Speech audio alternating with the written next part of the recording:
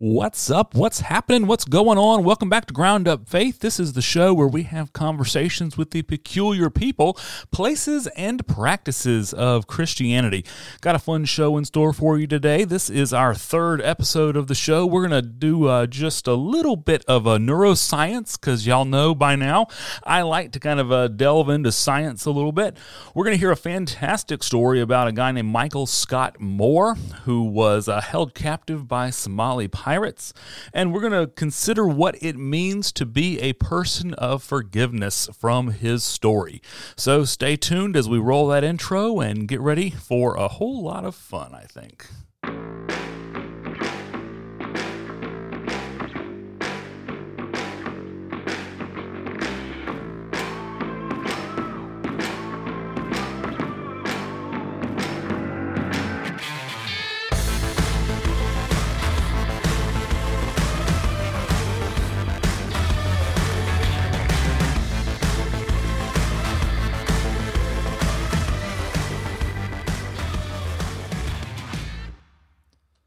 Wherever you are and whatever time of day it is, I hope that it is a good one, and thank you for listening. This is the third episode of the Ground Up Faith podcast show.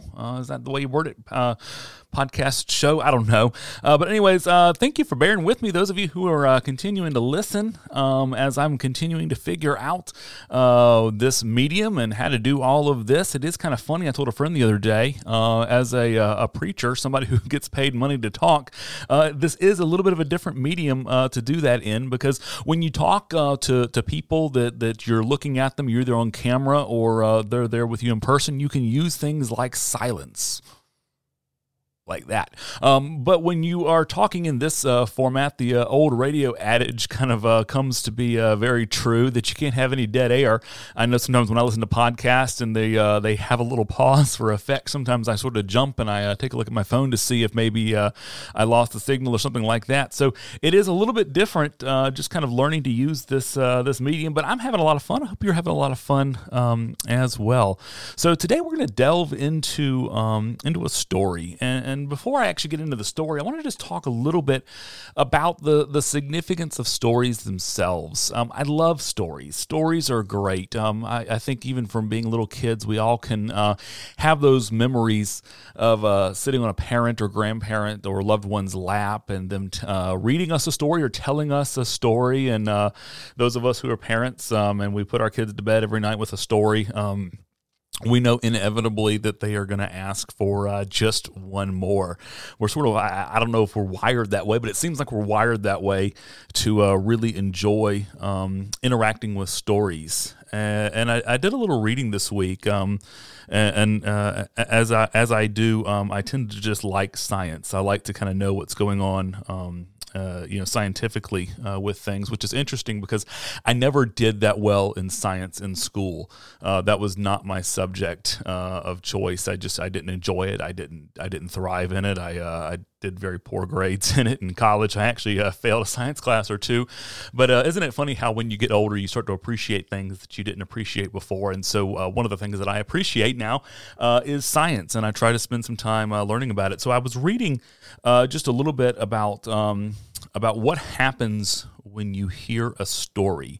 And specifically from a neuroscience perspective, what happens in the brain.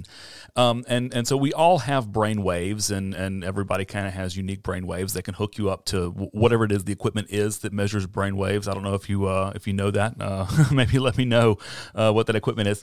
But they can measure your brain waves, and if they keep you hooked up to that equipment while you are listening to a storyteller tell a story, what happens is your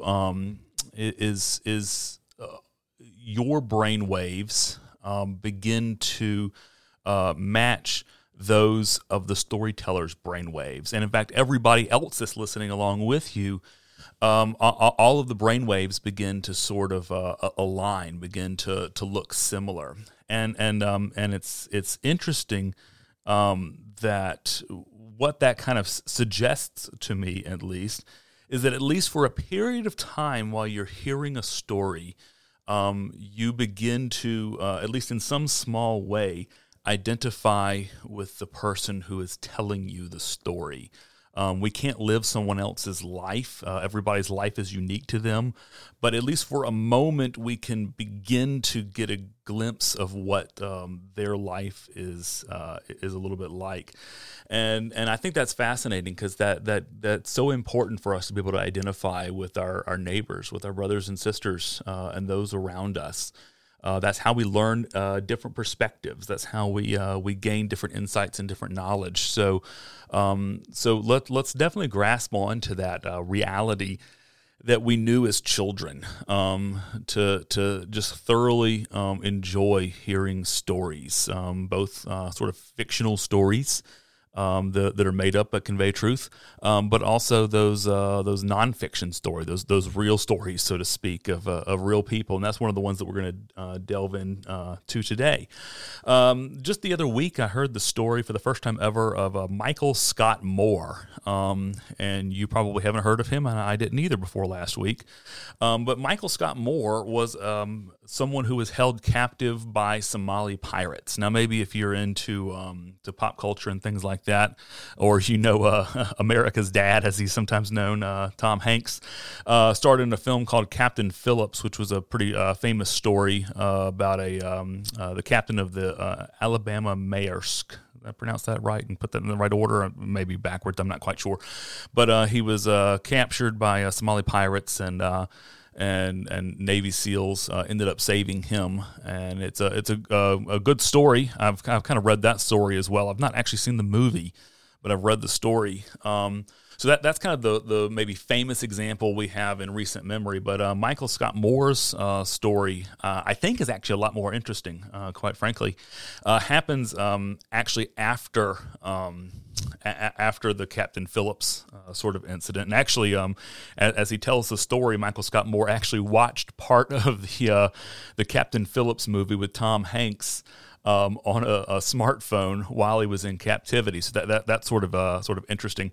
And I'm not going to tell you the entirety of his story. I encourage you to sort of seek out some other ways to check that out. If you just Google Michael Scott Moore, a lot of this will come up. He's done some TED Talks. He's been on several other podcasts. Several other podcasts. It makes it seem like he's right here with me. He's not. But he's been on several podcasts. He's been on TV programs. He's written some articles because he's a writer. So there's a lot of ways for you to interact with his story, and I really encourage you to check that out because it really is a fantastic story. But I'm going to kind of hit the highlights here.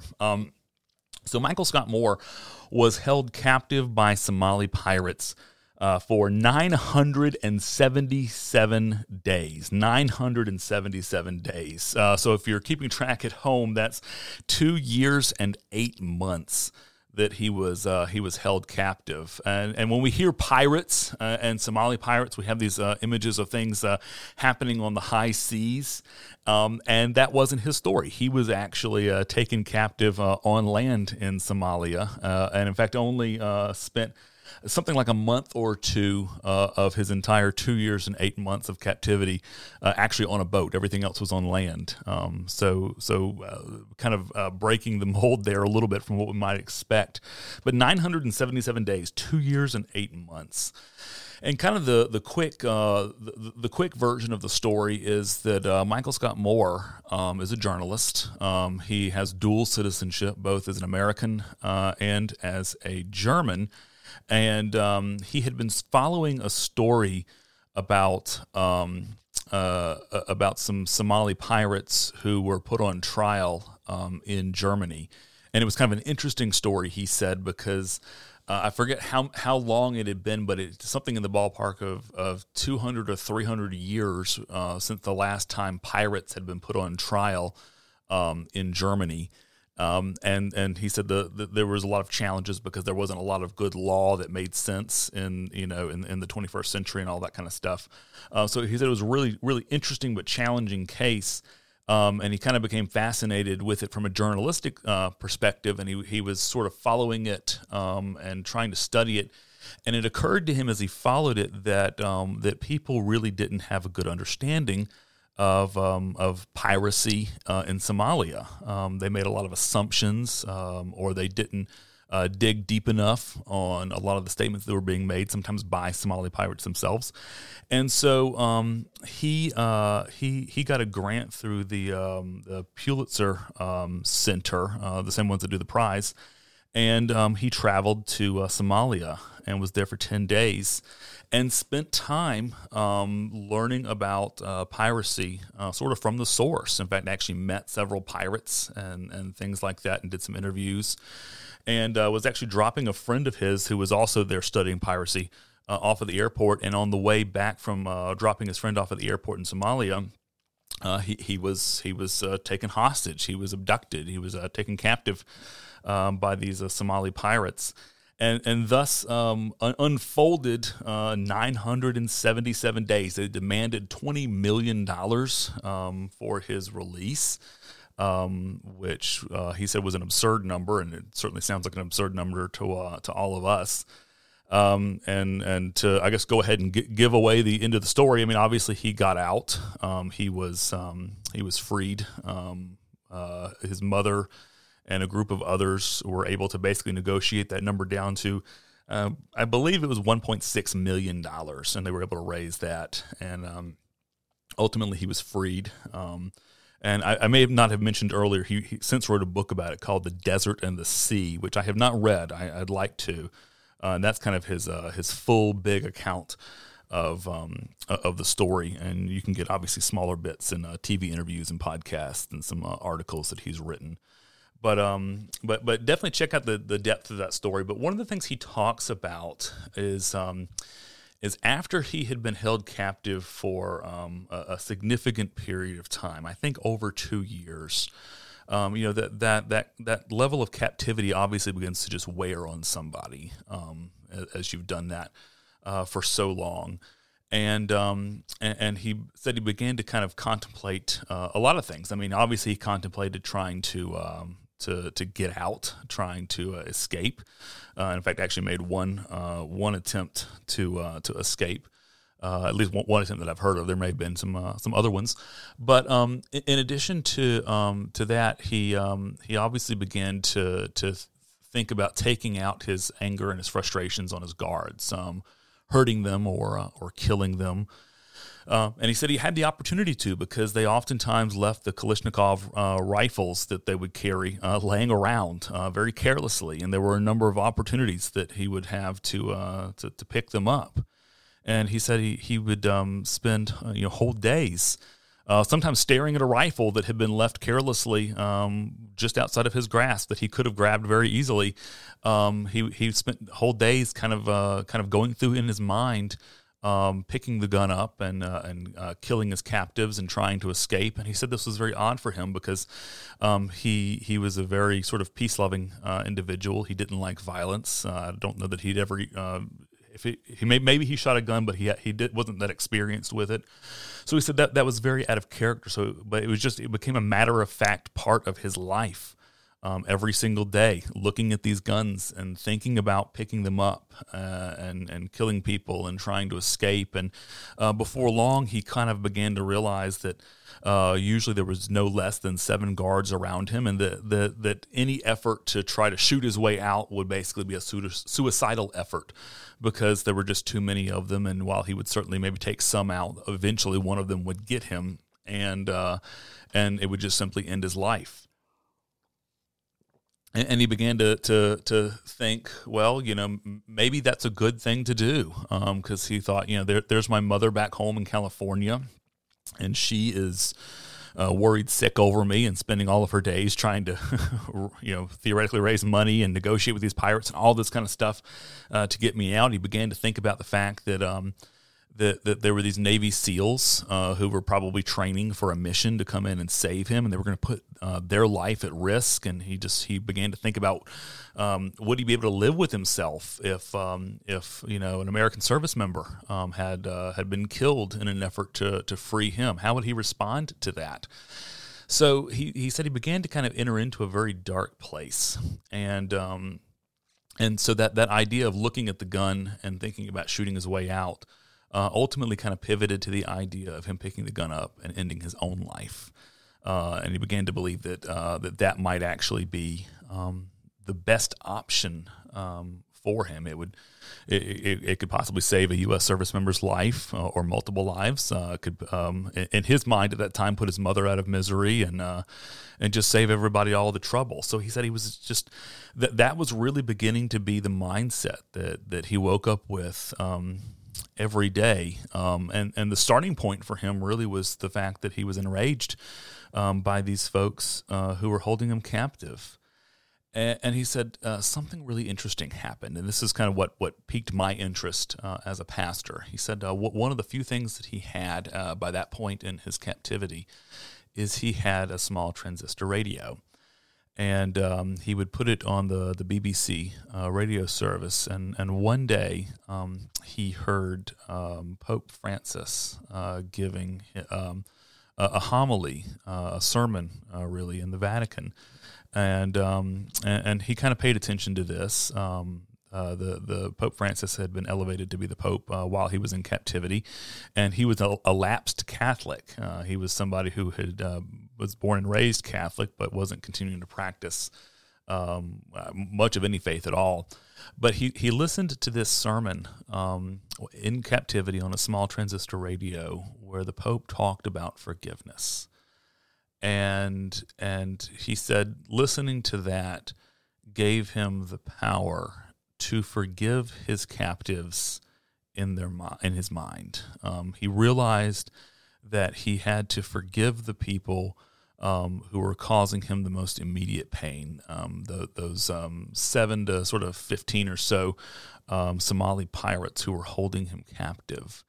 He worded it really interesting. He said you hear a lot about forgiveness, and it sounds like a neat idea. But he said, for me, it was a life or death thing. He said I was about to end my life until I had forgiven these men who were holding me captive, and that isn't that just sort of an interesting way to think about forgiveness? I mean, as Christians, we talk about forgiveness all the time. I think it probably comes up in some way, shape, and or form in just about every worship service. At least I lead, and most of us as Christians probably can identify with the concept of forgiveness. But oftentimes, it runs the risk of just kind of being that like hallmark, nice idea. Oh, gee, yep. Let's ask for forgiveness and let's give forgiveness, that sort of thing. But a lot of times we don't necessarily think about the fact that it is truly, it can truly be a life and death sort of reality. And I think most of us, it's one thing to certainly ask for forgiveness for having done something wrong. Sometimes that's hard, but sometimes that can be easy. A lot of times the harder thing is to actually offer that forgiveness to somebody else who has done something wrong to us, especially something really, really bad. And if you've been in that boat before, you probably know that it has a tendency sometimes to sort of eat away at you. To really actually impact you and to really almost change your very character because you're holding on to this grudge, you're holding on to this anger, this frustration, this hurt.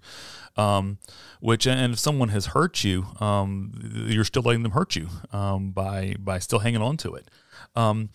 So it's interesting to look at his story and to recognize that this is a guy who lost 2 years and 8 months of his life. He was beaten up, he was malnourished, he had all kinds of medical issues going on by the time he was finally released, and yet this guy recognized the actual life and death necessity of offering forgiveness, even if it was just in his own mind, to his captives. And it reminds me of a story of Jesus and Peter, and we see them having a lot of stories together in the Gospels because they're together a lot. And Peter's always that guy in the Gospels that kind of speaks for us humans. So it's always good to kind of identify with him. It comes in Matthew chapter 18, specifically 21 and 22 are the verses.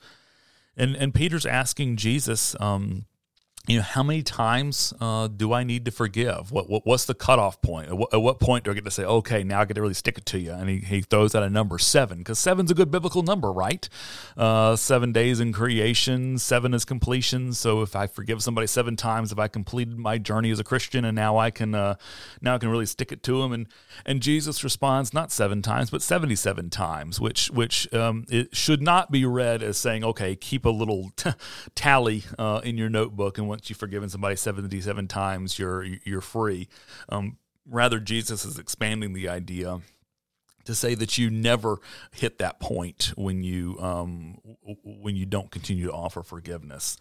He's basically making this image, if you will, that forgiveness is a never-ending reservoir of grace. And no matter how much somebody comes back to that reservoir of grace, there is always more grace. There's always more forgiveness, because that's true of how God interacts with us. And being that we bear the name of Christ in the world, that it's true for us as well.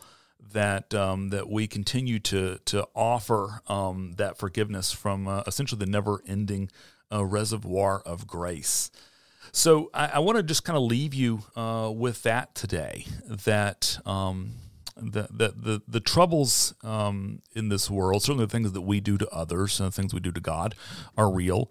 And the things that people do to us, those are real. I don't want to ever negate that. I'm sure all of us have been wronged, and people have hurt us in many and various ways. But a great tool that we have is forgiveness, and it certainly is a gift that we offer to others. It is a never-ending reservoir of grace that we can offer others, but it's also a never-ending reservoir of grace for us as well. Because when we don't forgive, when we continue to just sort of hold on to the hurt, hold on to the anger and the frustration, it impacts us, and it changes us, and it keeps us from being who we truly are. So I'll kind of leave you with that interesting story of Michael Scott Moore. I hope that maybe your brain waves have maybe adjusted ever so slightly to his brain waves, to see that forgiveness is a very real thing in this world. It's a thing for you, and it truly is a life and death sort of thing. So anyways, I'm going to go ahead and kind of wrap up here. Just want to make a couple of quick little announcements. Next week's episode, we're going to have our first ever guest. Really excited about that. Going to have our first ever guest. You may remember her, those Good Shepherd folks who listen, Becca Forst, who worked here at Good Shepherd for a number of years as our youth and family minister. She is a youth and family minister over at Holy Comforter Lutheran Church in Belmont, North Carolina, just next door, the town next door to us. She's also in seminary right now and a candidate for ordination to be a deacon in the ELCA, the Evangelical Lutheran Church in America.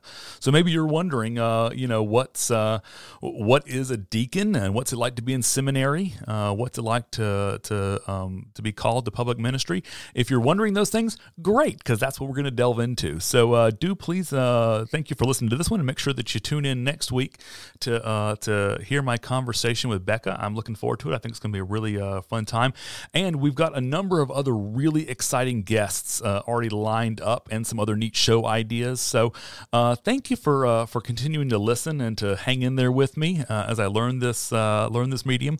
I'm having fun. I hope you're having fun, and we've got a lot of great things in store coming up in the next couple of weeks.